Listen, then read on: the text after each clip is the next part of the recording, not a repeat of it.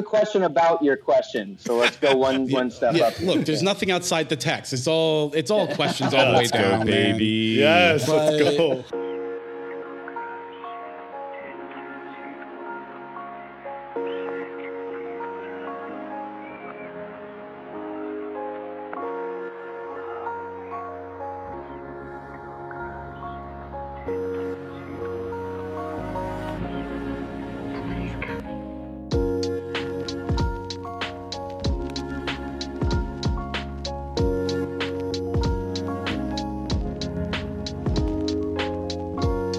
Hello, this is What's Left of Philosophy. I'm Gil. Here with me today is Lillian. Hi, Gil. Owen.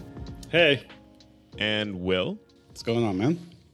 And we're very excited to be joined by a guest today, Joel Michael Reynolds. Joel is an assistant professor of philosophy and disability studies at Georgetown University, a senior research scholar in the Kennedy Institute of Ethics, and a senior advisor to the Hastings Center.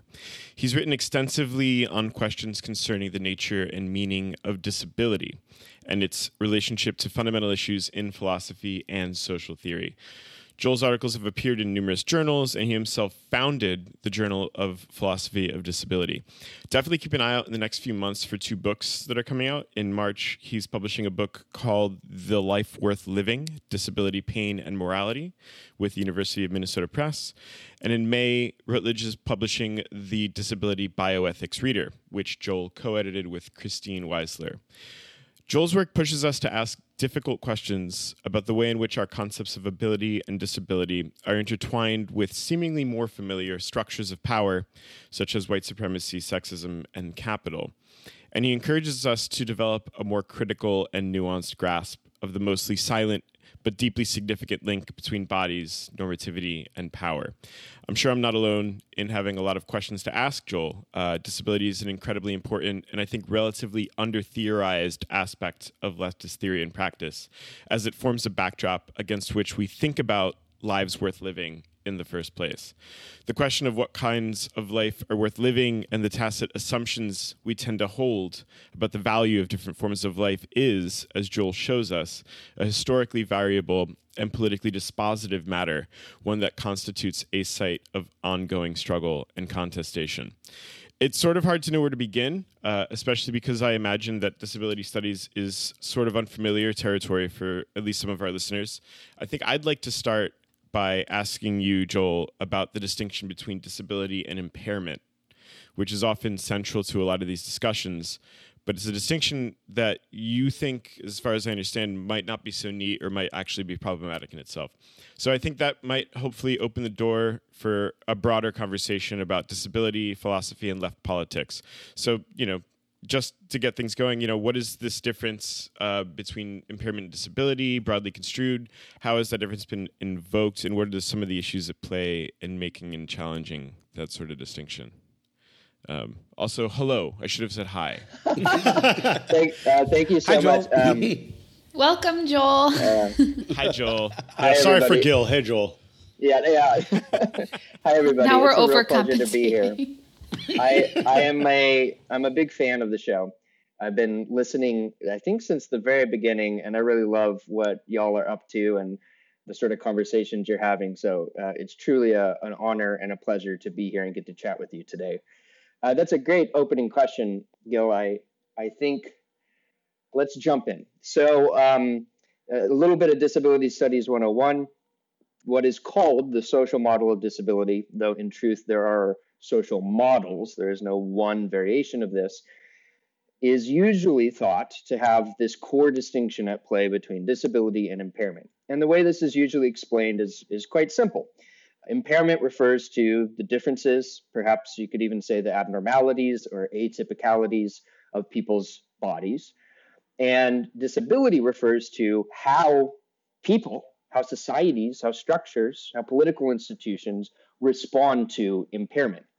And the moment you have this, again, very basic, very heuristic distinction in hand, you can immediately start to pick out cases where the problem that, say, someone who has an impairment leading them to use a wheelchair for mobility, the problems that they face in the world will not necessarily be merely a question of that impairment full stop, but of how the world around them responds to that way of getting around. And the example that I still use, even though it's been talked about 1,000 times, I think anyone who's a good TikToker knows this, but if you use a wheelchair and you are out and about, and then you come across a long flight of stairs, on a social model, you can say, well, even though the person may be impaired in this or that way, the problem here is design. The problem here is architecture. The problem here is societal, because someone chose. There was, well, probably multiple people chose for that, for those stairs to be built, as opposed to some other mode of getting from point A to B across an incline. This distinction, and I think this is extremely important for people to appreciate who are first kind of coming into disability studies, this in some ways is the most radical, important distinction about disability in history. I mean, this has just, I cannot possibly overstate how crucial this has been for disability activism, disability politics, and not just in the global north, but in many, many, many places around the world. Having said that, as with all, or as with most political tools, it is purposely simplistic, and it doesn't quite take us, I don't think, any disability activists, certainly not more recent people working under the banner of disability justice, it doesn't take us quite far enough to appreciate the actual lived complexity of disabled people's lives and just people's lives more generally. And that's what brings us to, there's a whole history here of, especially from the mid-90s forward, of people critiquing the social model, saying it's outdated, saying it's insufficient in X, Y, or Z ways. And I do think most of those critiques, there is something to them, but I don't want us to throw the baby out with the bathwater, because obviously throwing babies is never an appropriate action. Yeah, no, I think we agree with that on the pod. That least radical statement, but I won't speak for Gil. Yeah, I guess. Fine. If I could just stick with this for a little bit and ask you to say a little more about it, you kind of track the way that some people have responded to the way that the distinction between impairment and disability can erase complexity. Some people have responded to that with the desire to kind of deconstruct it entirely, right? And so you address a pretty post-structuralist move that tries to say that there is no such thing as like a pre-discursive impairment that is a pure referent or something that then gets taken up into a more constructed and socially determined concept like a disability. So it seems to an extent that you sympathize with some of that gesture, but like you just said, right, you don't want to throw the baby out with the bathwater and say that, well, there's everything about impairment is just also socially constructed, linguistic, et cetera. So if you could you say a little bit more about how you see, I guess, the mediation between impairment and disability, right? The way that they're mediated with one another rather than just collapsed into one or the other, right? Collapsed either into a social constructivist model or into a positivist, in the pejorative sense, model. Yeah, totally. Yeah, that's a great question. Sorry to interrupt. I'm actually wondering if we could go one step backward and just like what some of the, like, what are the complexities that are being missed? Like, what's the dissatisfaction between that distinction between impairment and disability? Because, like, I'm totally want to hear what you said about Owen's question too, which is that, like, you don't want to throw the baby out with the bathwater just because it's insufficient in some ways. But I wasn't super clear about what those ways were and like how it kind of pushed people into, as Owen was saying, this like kind of radical social constructivist position that you're now assessing.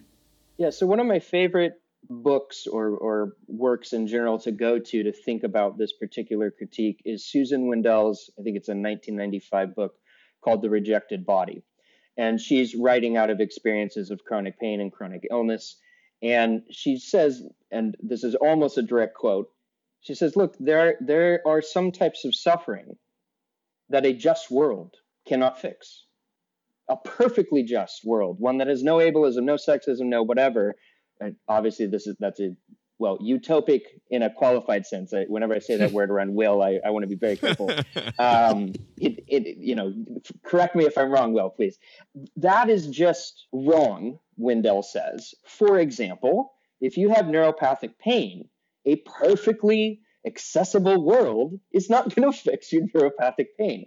As far as we can tell, as far as we've learned about pain, and pain sciences have grown massively since the 70s, neuropathic pain, even though it's something that requires a kind of multidisciplinary approach, and even though increasingly clinicians and researchers understand that it's a combination of physiological and psychological factors, it's still the case that probably you're going to need something like morphine or opioids, or you're going to need some kind of intervention at the level of physical and biochemical interactions to mitigate and or manage that sort of pain.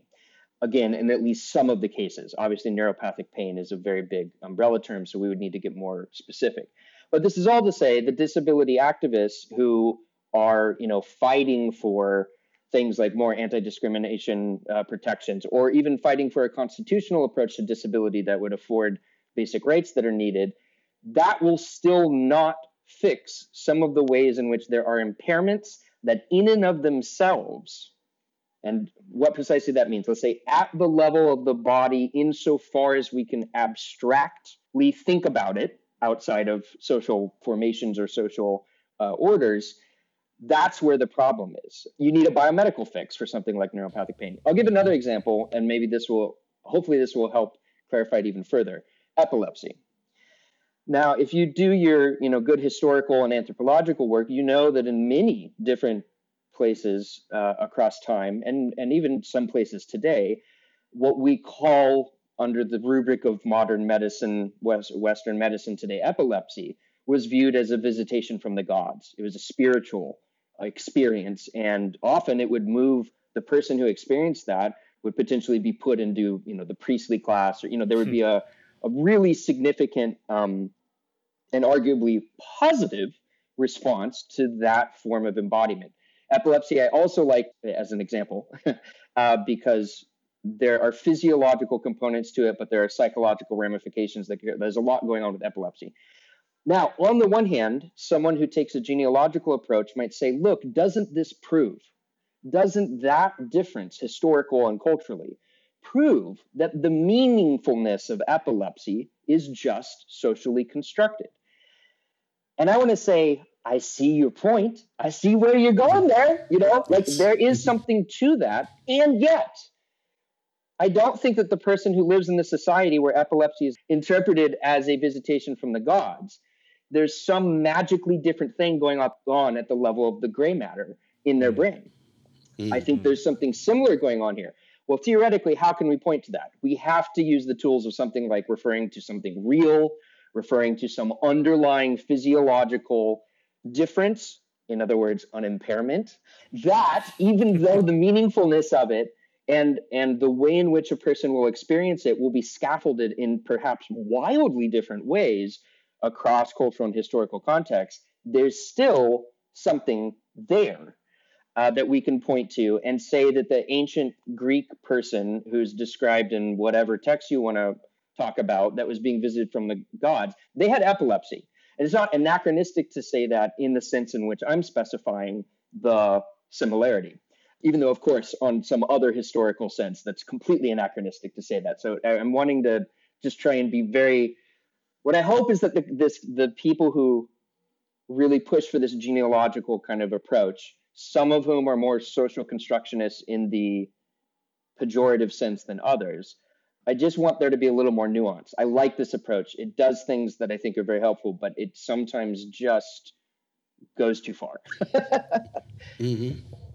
Yeah, I mean, this is very bare bones. But what I was getting when I was reading your work on this, especially with the notion of chronic pain, and again, this is very reductive, but this is my first time telling y'all about this. But I actually do have a chronic pain disease that requires me to get biomedical infusions every 2 months. And when I was a teenager, I would be in chronic pain. I had to drop out of school. I couldn't get out of bed. And and doctors just like for a long time didn't know what was wrong with me.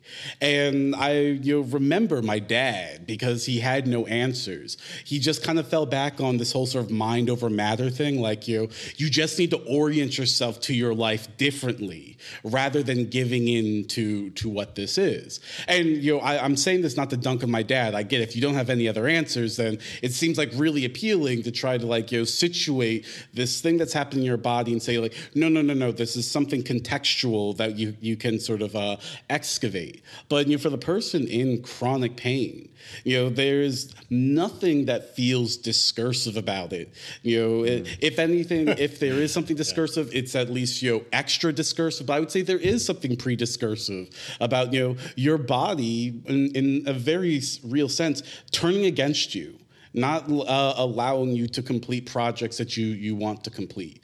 And I think taking pain seriously, I get there are more sophisticated ways of talking about social construction, but I do worry about, this whole, it's all historically variable. And so, we're not just pushing back against people contemporarily. Sartre sometimes does have a weird thing. He once says this weird thing, Critique of Dialectical Reason, of people in a culture who it just wasn't part of their culture to eat very often. So they would just go weeks without eating. And he's like, yeah, of course, because that's a part of the historical project. It's I think this might have been one of your more hyperbolic moments. John Paul. I don't know about that. I really wish it were that way, but I don't think so.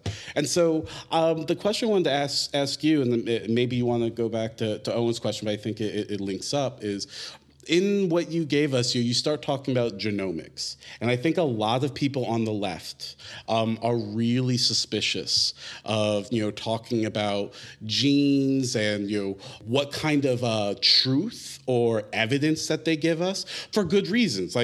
You are very well aware of, the kind of eugenic projects that can happen when we start saying genes determine X, genes determine this predisposition.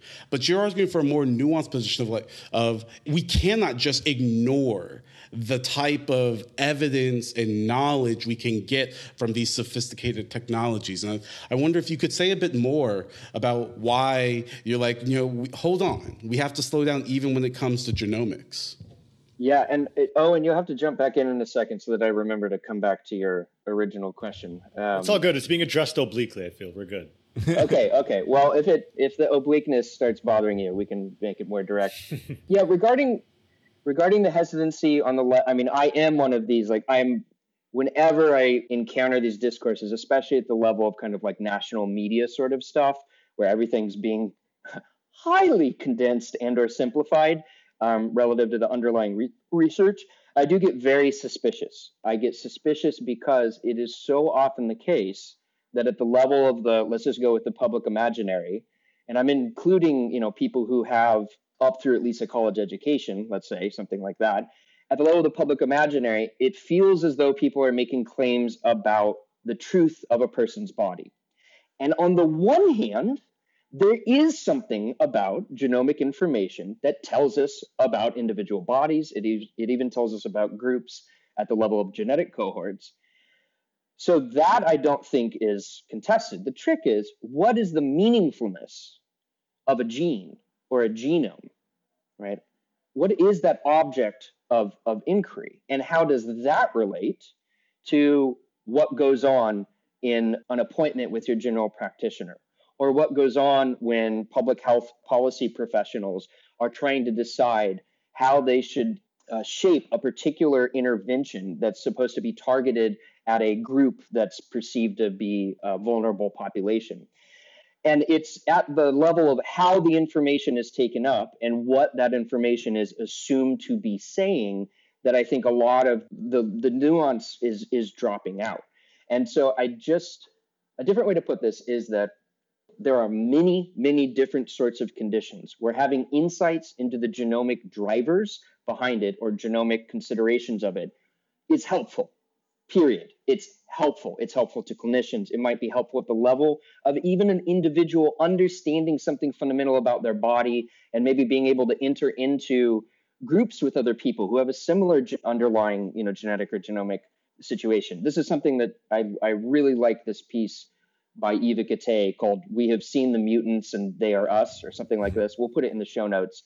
And she talks about how her daughter, Sasha, they had never bothered doing any genetic or genomic testing to figure out whether there was an underlying genomic cause to Sasha's form of embodiment and the types of care that she needed and all this stuff, until her seizures got worse.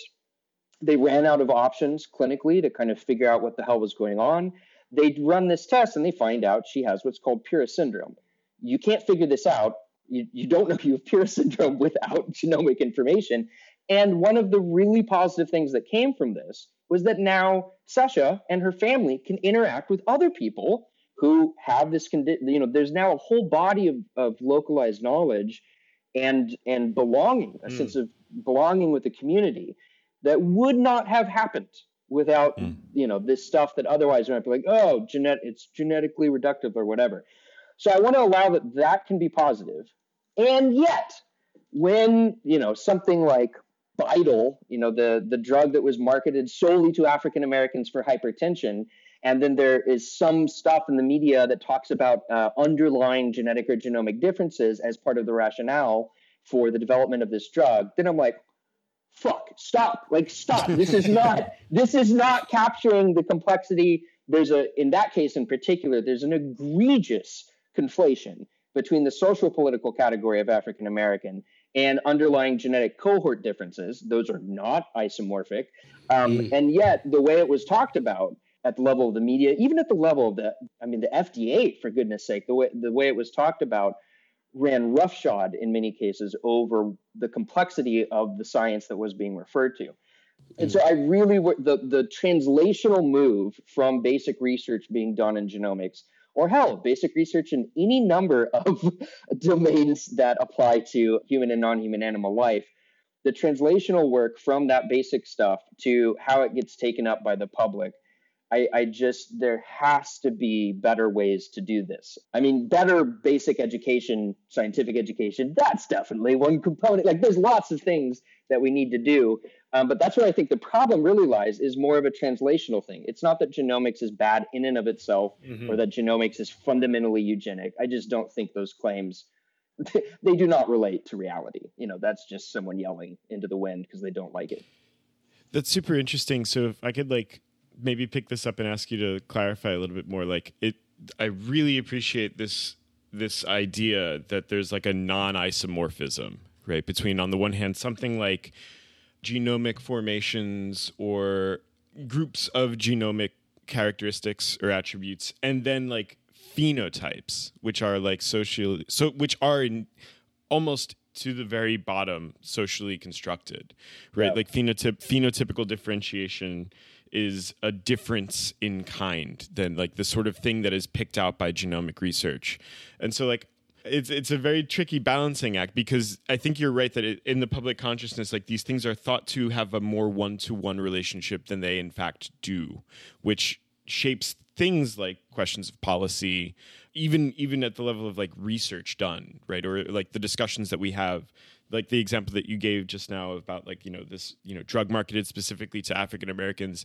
There's not even a clear like one-to-one relationship at all between anything like a genotype and the phenotype there. Nope. So like, when you talk about this question of like the meaning then of something like ability or disability, like how does this relate to this distinction or problem?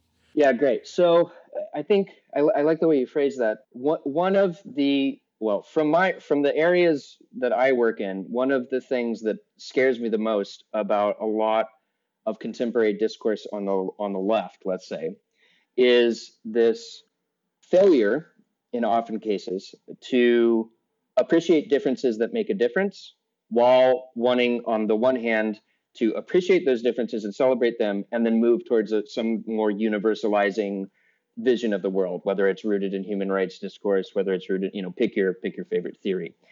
And part of what I find worrisome about a lot of that discourse is that it's ignoring the complexity that is actually going on in research in the life sciences, which does give us actually a bunch of very interesting tools, like, for example, the ability to distinguish between racial categories and genetic cohorts and talk about them as being not isomorphic, and giving us a toolbox to talk about the fact that we do know that there are something like, genome-wide association studies give us really interesting insights into the drivers of group differences.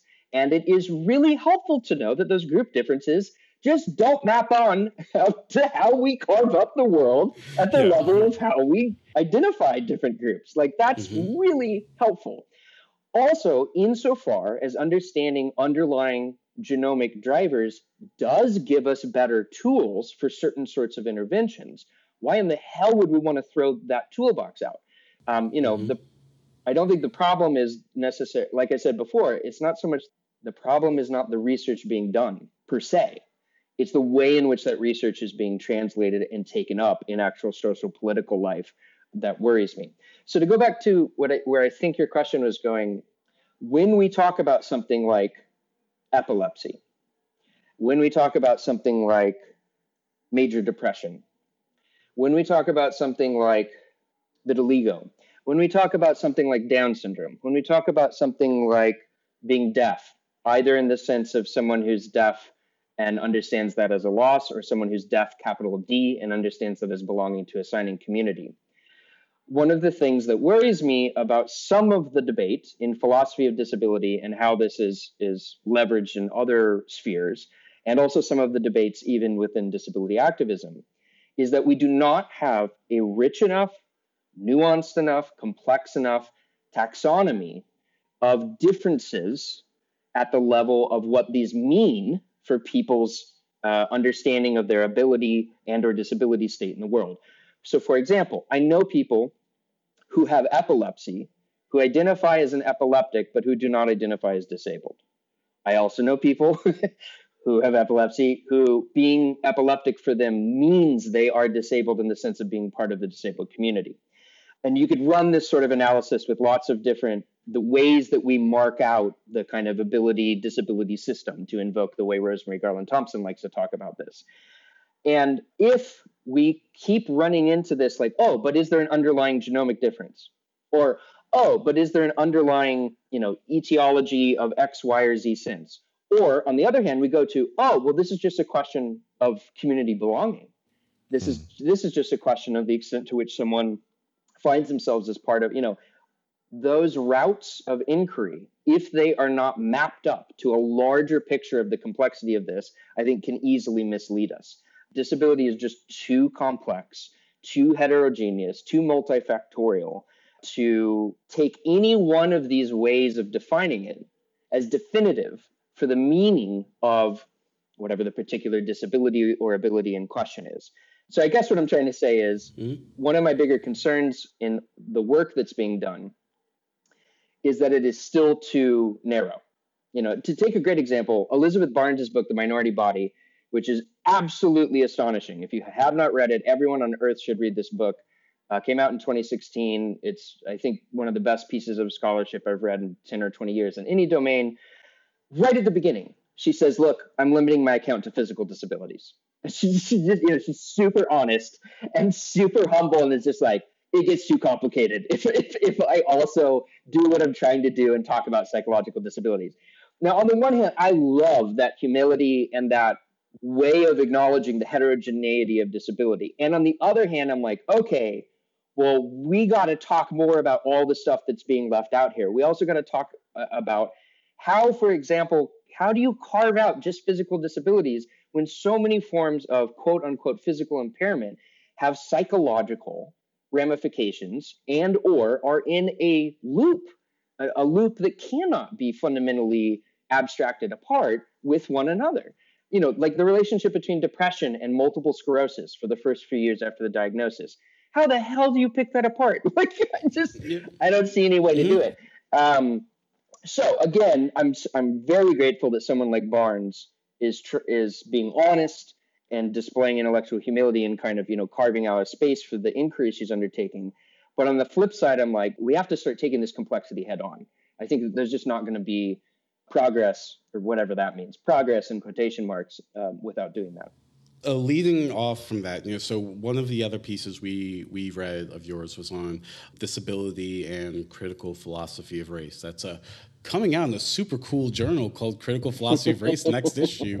Y'all should check it out. Great editorial staff as well. I've heard they're pretty cool. I've heard that, yeah. Yeah, this word on the street. And so I wanted to to again make very clear to our listeners, what are the really serious political and policy stakes of this.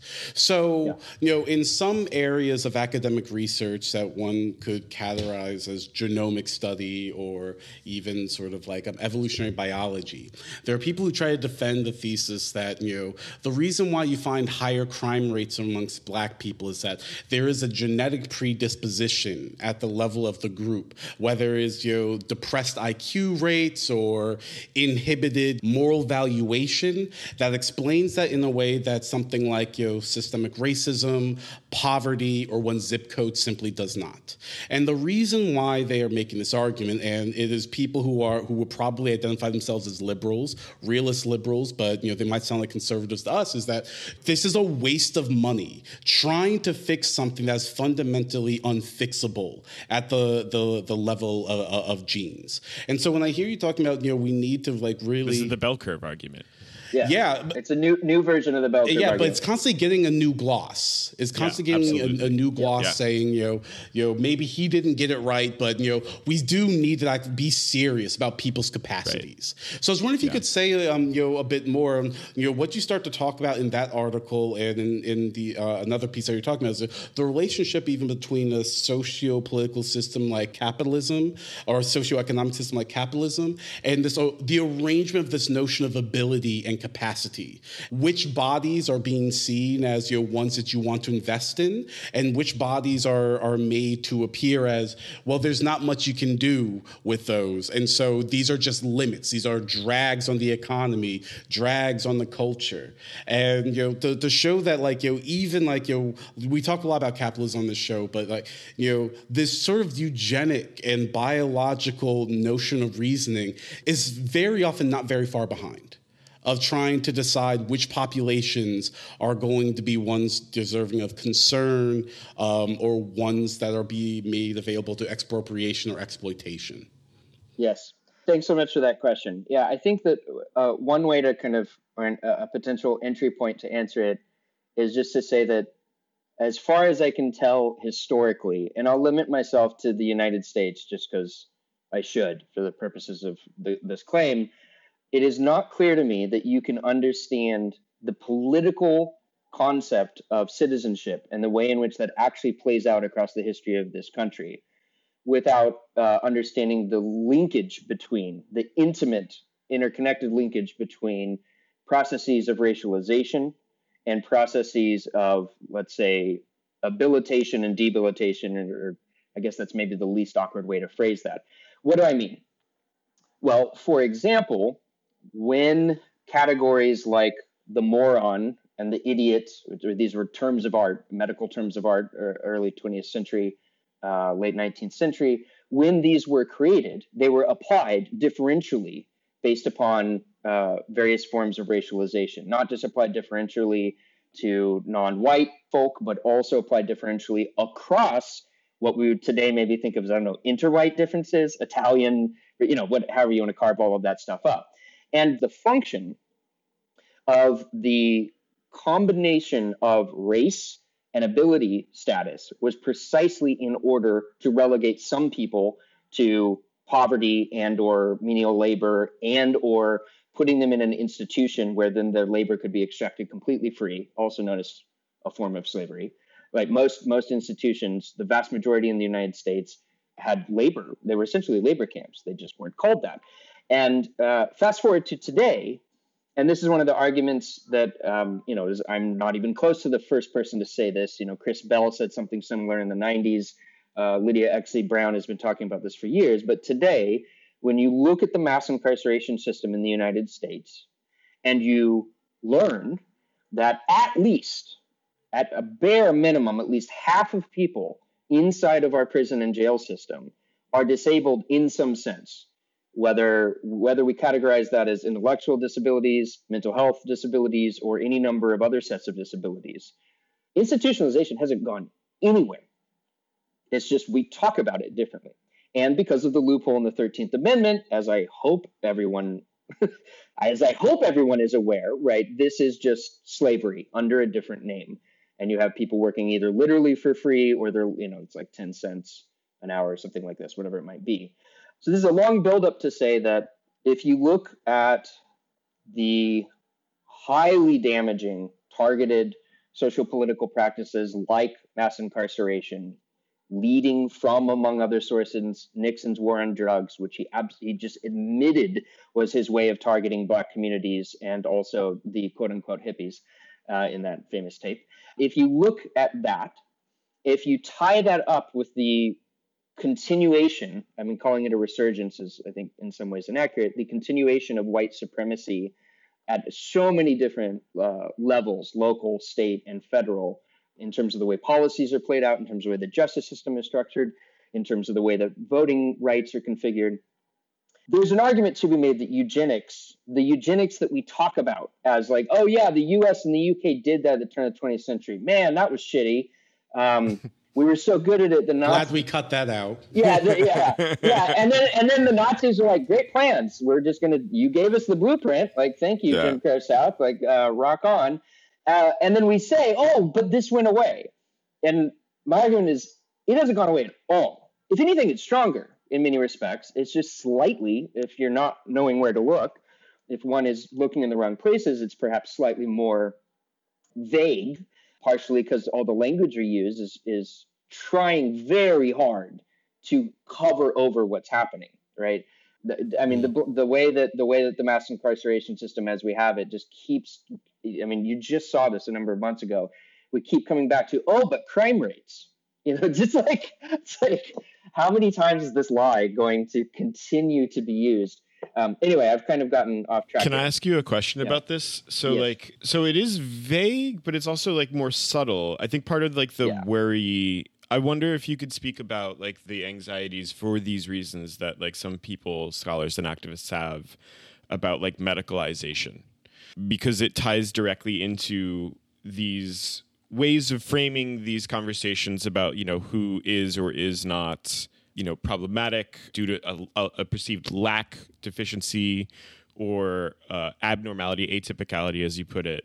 How are we to think of this at the same time holding together this idea with what you said before about the fact that certain sorts of genomic research does seem to point to something real that we want to say still is real, right? Like, how are we, it's a Scylla Charybdis sort of thing, right? Like how can we hold on to that there is like a reality here while being aware of the dangers of like a particularly pernicious sort of medicalization given like these legacies of white supremacy and so forth? Great question. I used to think that this was just like squaring a circle and that there was really no way to get around this tension, or perhaps that there's something like a parallax going on here where, those two ways of carving up the world are just, they're not only different ways of carving up, but you can never get them back in alignment. And these days, I'm not so sure.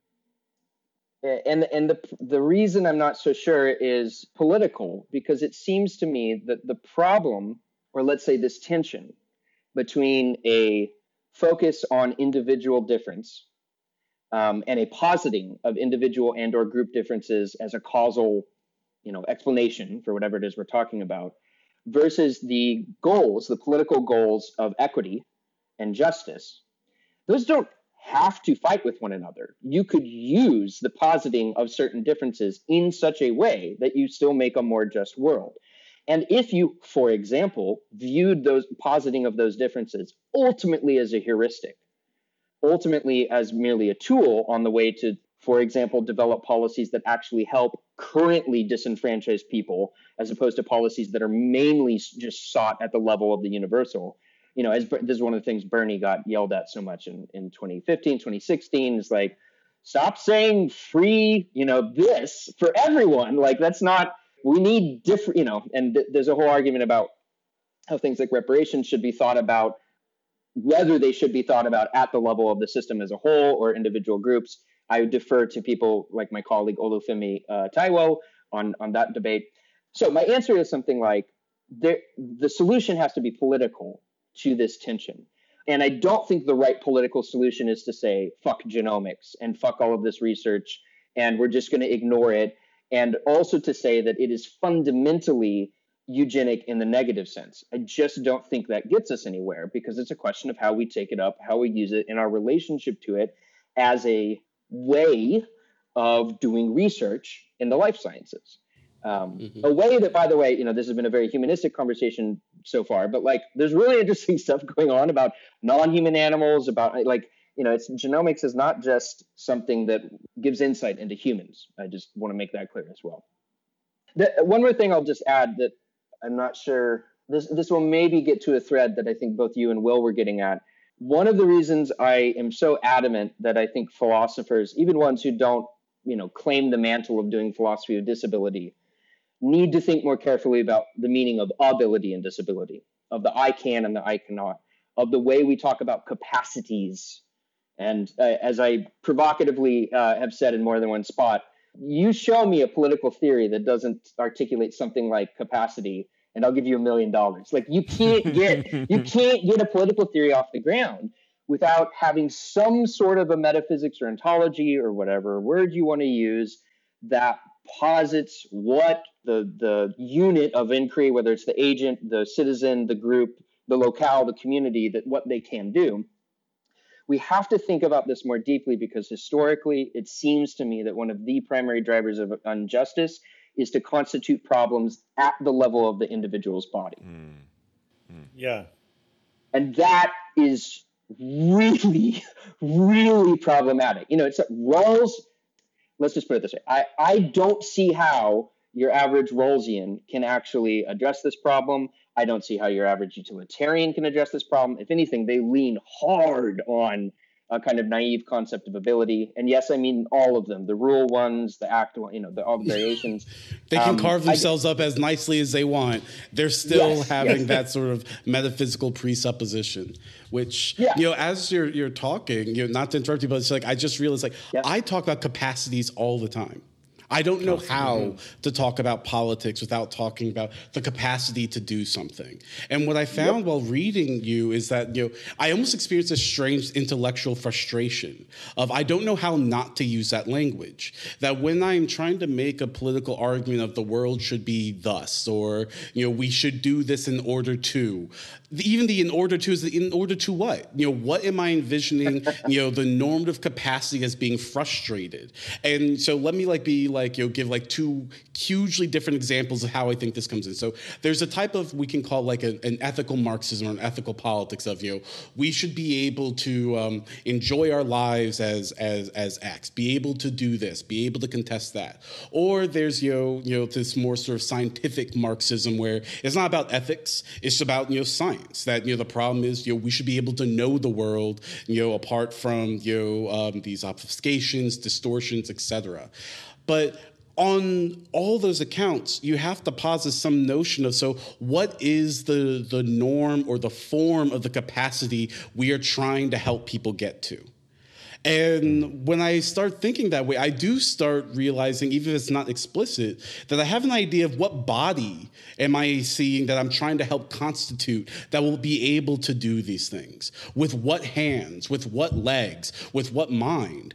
And so you entered me into this metaphysical quandary that, yes, it's political, but it revealed me that it's not something you can hand wave away. It's not something like you can virtue signal away and say oh, but I don't do capacity political theory. I do non-capacity. And people, then what do you fight I'm for? a What are you Rawlsian. talking Yeah, about? I don't do that. What is that? One of the reasons why I don't think there's an easy way out of the problem of capacity or dealing with the category of capacity is precisely something that you made clear, Joel, which is that the way that oppression has been naturalized, the way that many different forms, if not all forms of oppression, have been naturalized, right, discursively, is by putting them on the plane of capacity and incapacity, right? Yep. That's the way, not just, you gave the example of slavery. That's the justification for why slavery, or at least the justification given for why slavery had to exist, was because, basically black people don't possess the same capacities. And so there needs to be this patronizing system of tutelage and care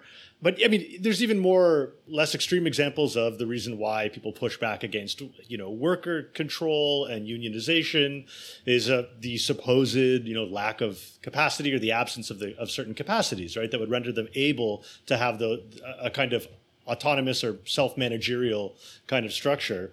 And so I wonder, just to go back to the question of politics then, and how you see politics of disability coming out of your analytical framework, what you think of do you think politics has something inevitably to do with a process of like capacitation, of like building capacities, and what kind of praxis is involved in the way that you see the politics of disability engaging the question of capacities, if that makes sense?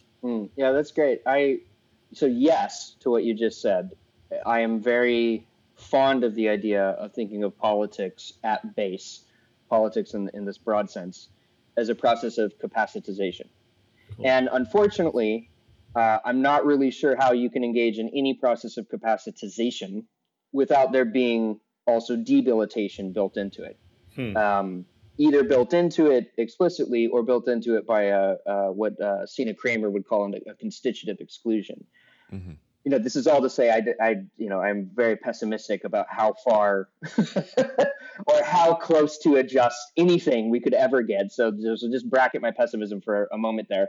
I think we could do, don't get me wrong, we could do way better than we are doing. I just don't.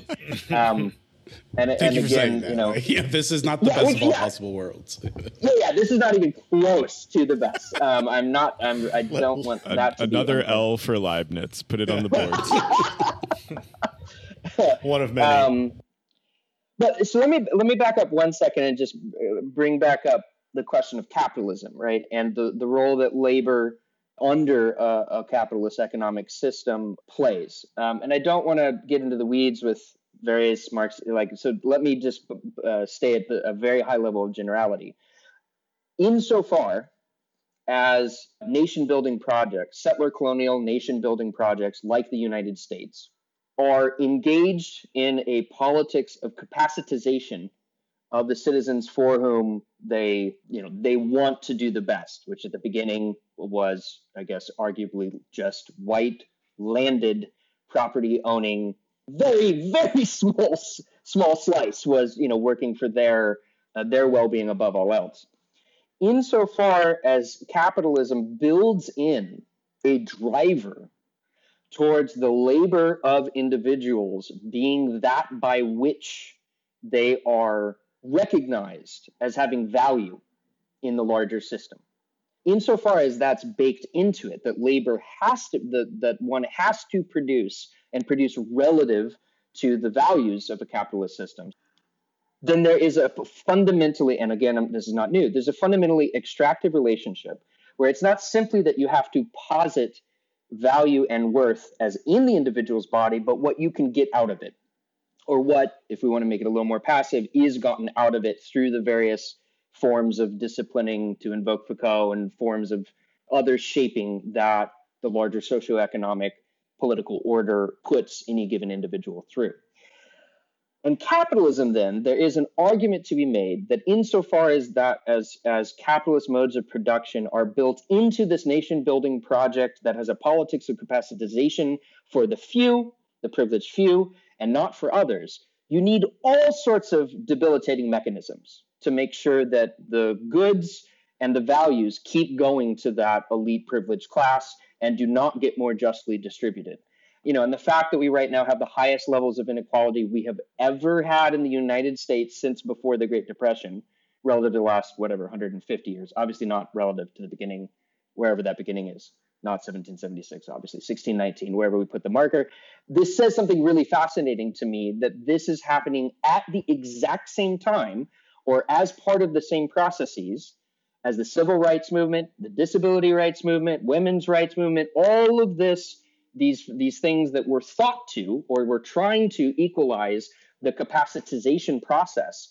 Now we get this huge economic siphoning, very, very powerful economic siphoning, and one that has been, to be very clear, not merely laid out by one side of American politics, but has been supported through and through by both sides. Just one side likes to, throw more crumbs out. Moldy crumbs, but yeah. Moldy crumbs. Yes. And often crumbs that it's too late to even satiate hunger at that point. Feeding the hunger of 20 years ago. Yeah.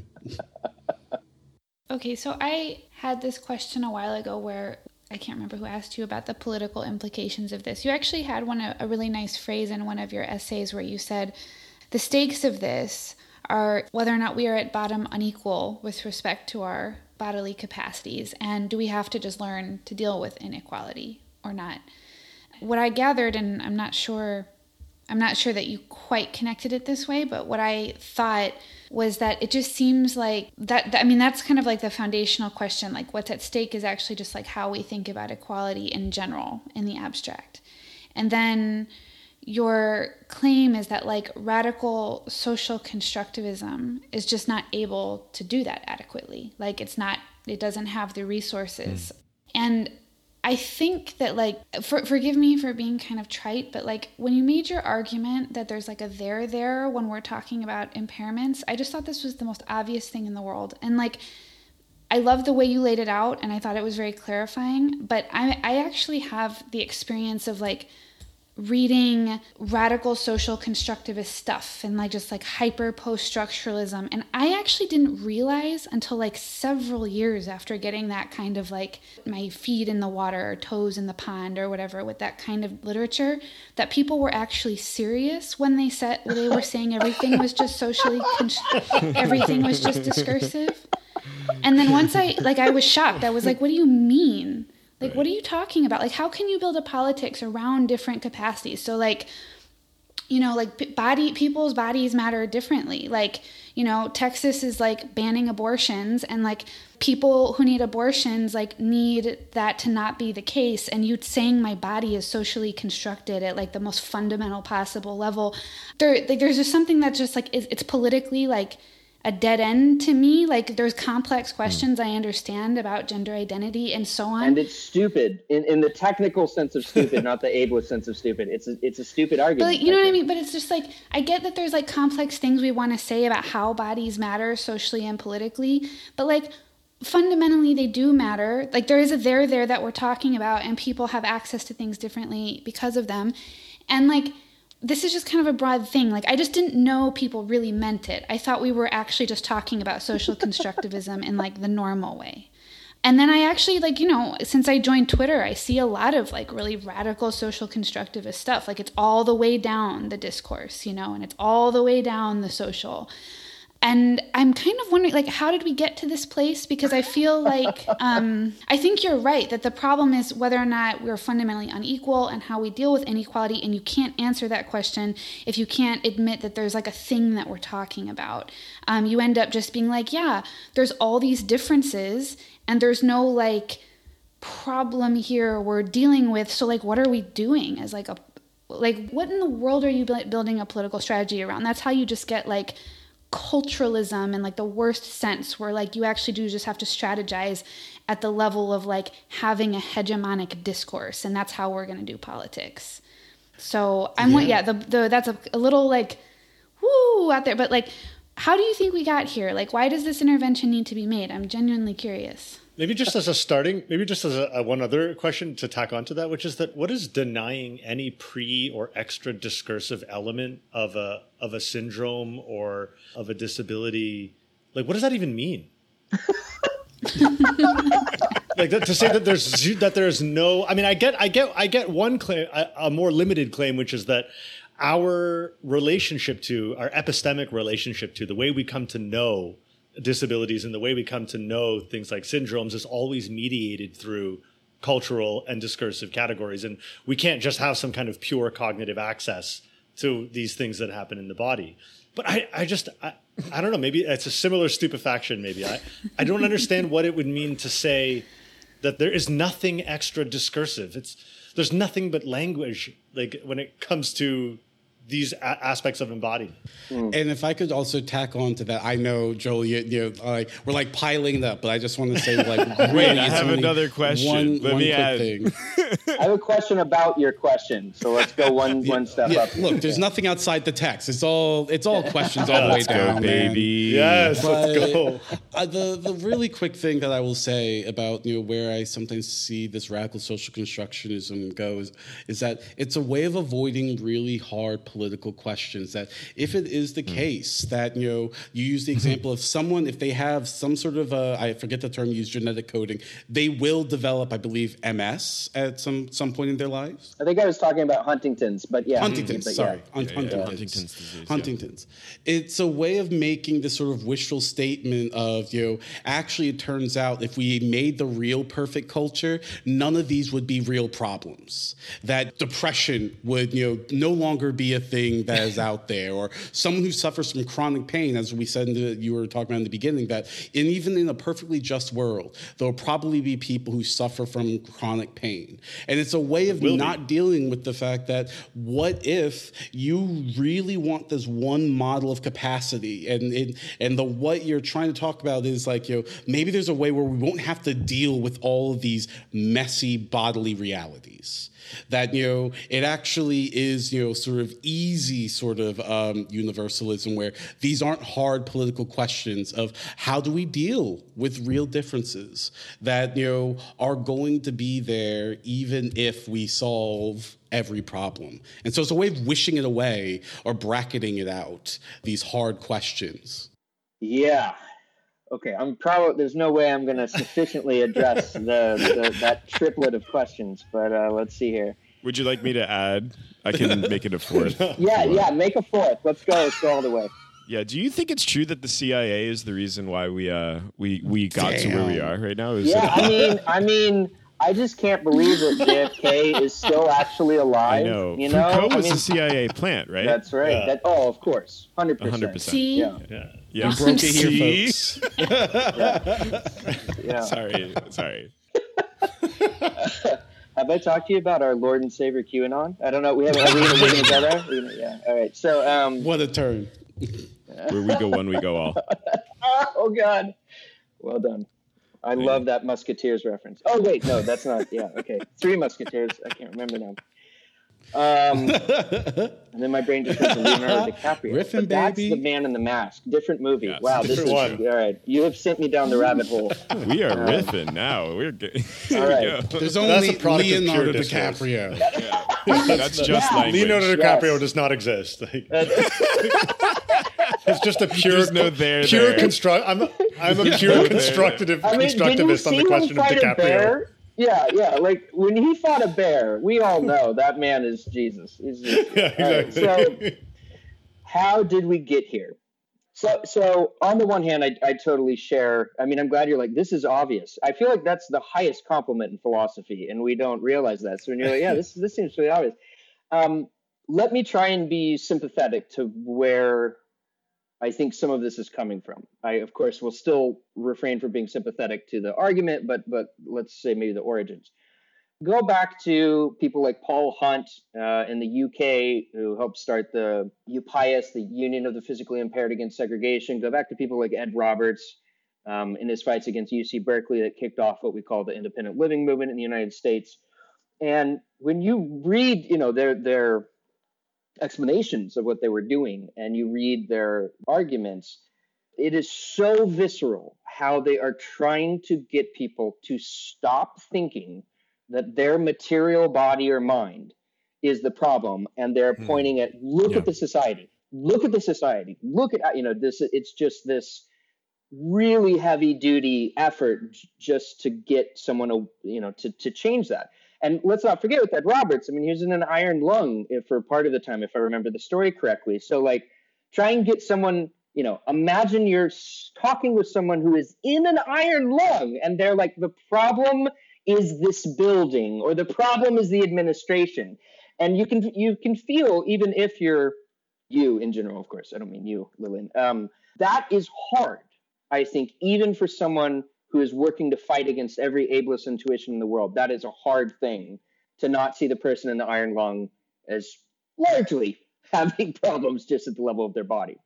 So I think much of the movement towards social constructionism, including the vulgar, way off the charts forms, is a reflex from this type of, well, you try convincing people when you're sitting in an iron lung that the problem is them and the society. Now, does that justify going too far? Absolutely not. And this is again why I think the fights in the 90s in particular, not just Susan Wendell, Tom Shakespeare, Liz Crow, a number of these authors are like, hold on, we need to talk about material bodies too. And there's a mirroring, of course, of the turn to matter in certain pockets of feminist theory and later queer theory. But for some reason, I feel like some of the more extreme forms of social constructionism still lived on in certain pockets of DS discourse. And I think there are some people who just think that they're in that fight. Still, the fight that Ed Roberts and Paul Hunt and some of these people were. And I just think that's an incorrect analysis. Well, there just does seem to be like an anxiety, right? That like claiming that there is something real, extra discursively real or true about a body at all is somehow like a reactionary move. Yeah. Right. Like there's like a word. Yeah. Like you're already in eugenics as soon as you do that. Yeah, exactly. Yes. And maybe this hooks back up with the larger claims they're making about nation state building and capitalism and white supremacy and all that jazz. You know, I think of Stacy Simplican's book called The Capacity Contract. And in many ways, I view that, it's written purposefully in the genre or with the framework that we get from Carol Pateman and Charles Mills. I heard he's in the hospital right now. I hope. I'm really bless his amazing soul. No kidding. So the intensity with which someone might want to say, stop focusing on embodied differences is hard to overstate, both at personal and political levels. And I think Simplican's work really lays out an interesting dimension of that. I feel like the good news is that the argument I'm making in this piece, I feel like most people today who are fighting for disability justice or who identify themselves as disability justice advocates think the kind of stronger form of social constructionism is utter bullshit. Like they're very much on the same page as I think, well, certainly I am, but the rest of us are. I'm thinking of people like Talila A. Lewis. I'm thinking of people like Dustin Gibson, people like Lydia X.Z. Brown, people like Leah Lakshmi. I always mess up their last name, but if you Google Leah Lakshmi disability justice, you'll find them. These people have in my view, very sophisticated intersectional analyses that bring in the complexity and messiness of material conditions with the ideals of various sorts of political ends. They're always thinking about disability justice alongside indigenous justice, alongside racial justice, alongside gender and sexuality justice. And I view this from my mostly academic tower vantage point as a really positive development on the ground, and one that I just think is fundamentally more promising, especially considering that climate change, we have to get all on board with systemic changes, or all but the very richest are going to be fucked in various ways. There has to be a more universalizing move here, and the old, more siloed identity politics stuff is just not going to cut it. I don't see how it could possibly cut it for the crisis we're facing. The equality thing, to go back to your original comment, Lillian, that quote you picked out, that's interesting. What's funny is you said it, and I was like, I said that? As often happens with one's writings. I often wonder what disability justice actually implies for the concept of equality. It seems to me that concept just has to be thrown out. You have to have equity.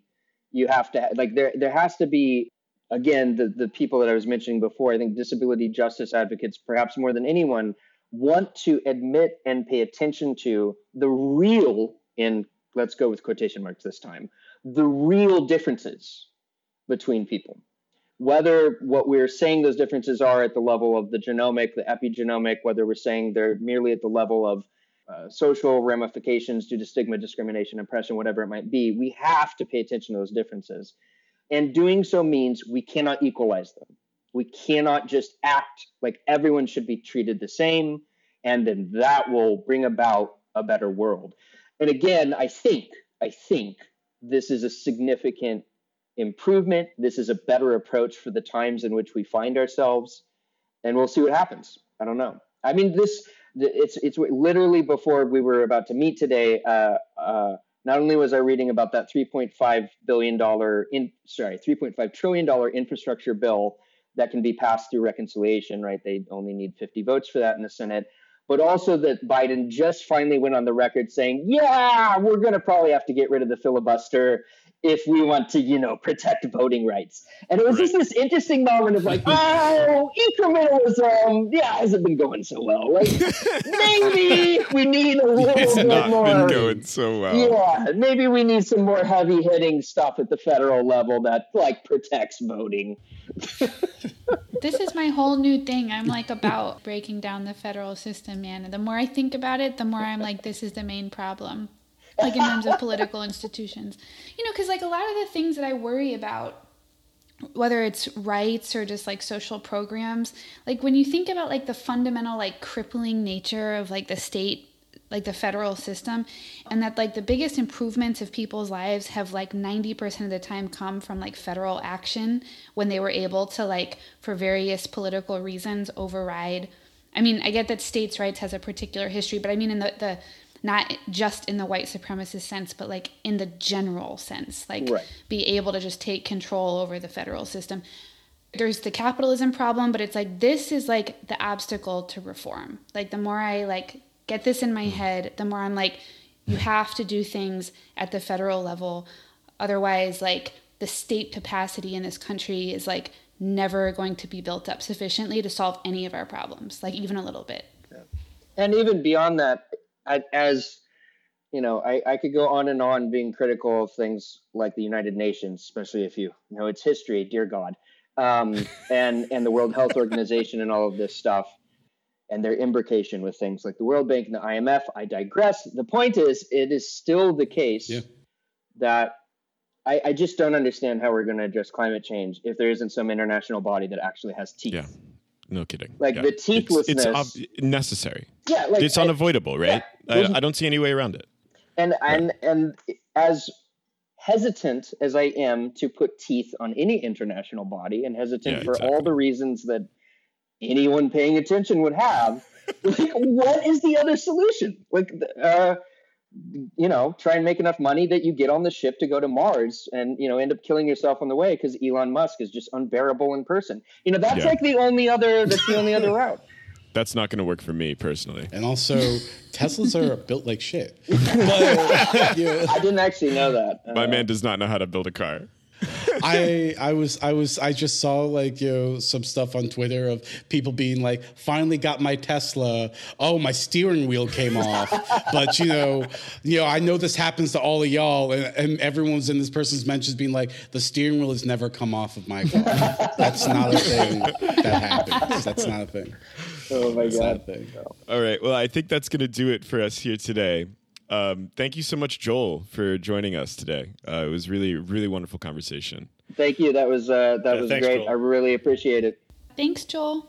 Yeah, thank you. New episodes of What's Up to Philosophy come out every 2 weeks, wherever you get your podcasts. We are shouting out all of our patrons 20 at a time to try to catch up.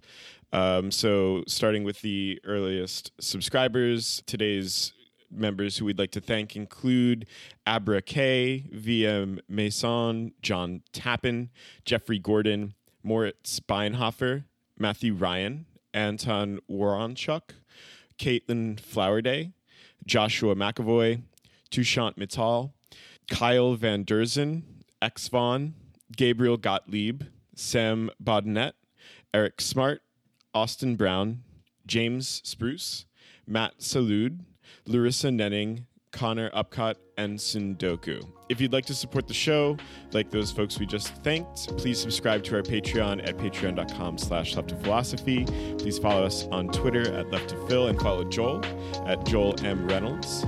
Thanks for listening, and we'll talk to you next time. Thanks very much. Bye-bye. Thanks a lot. Take care. Bye now.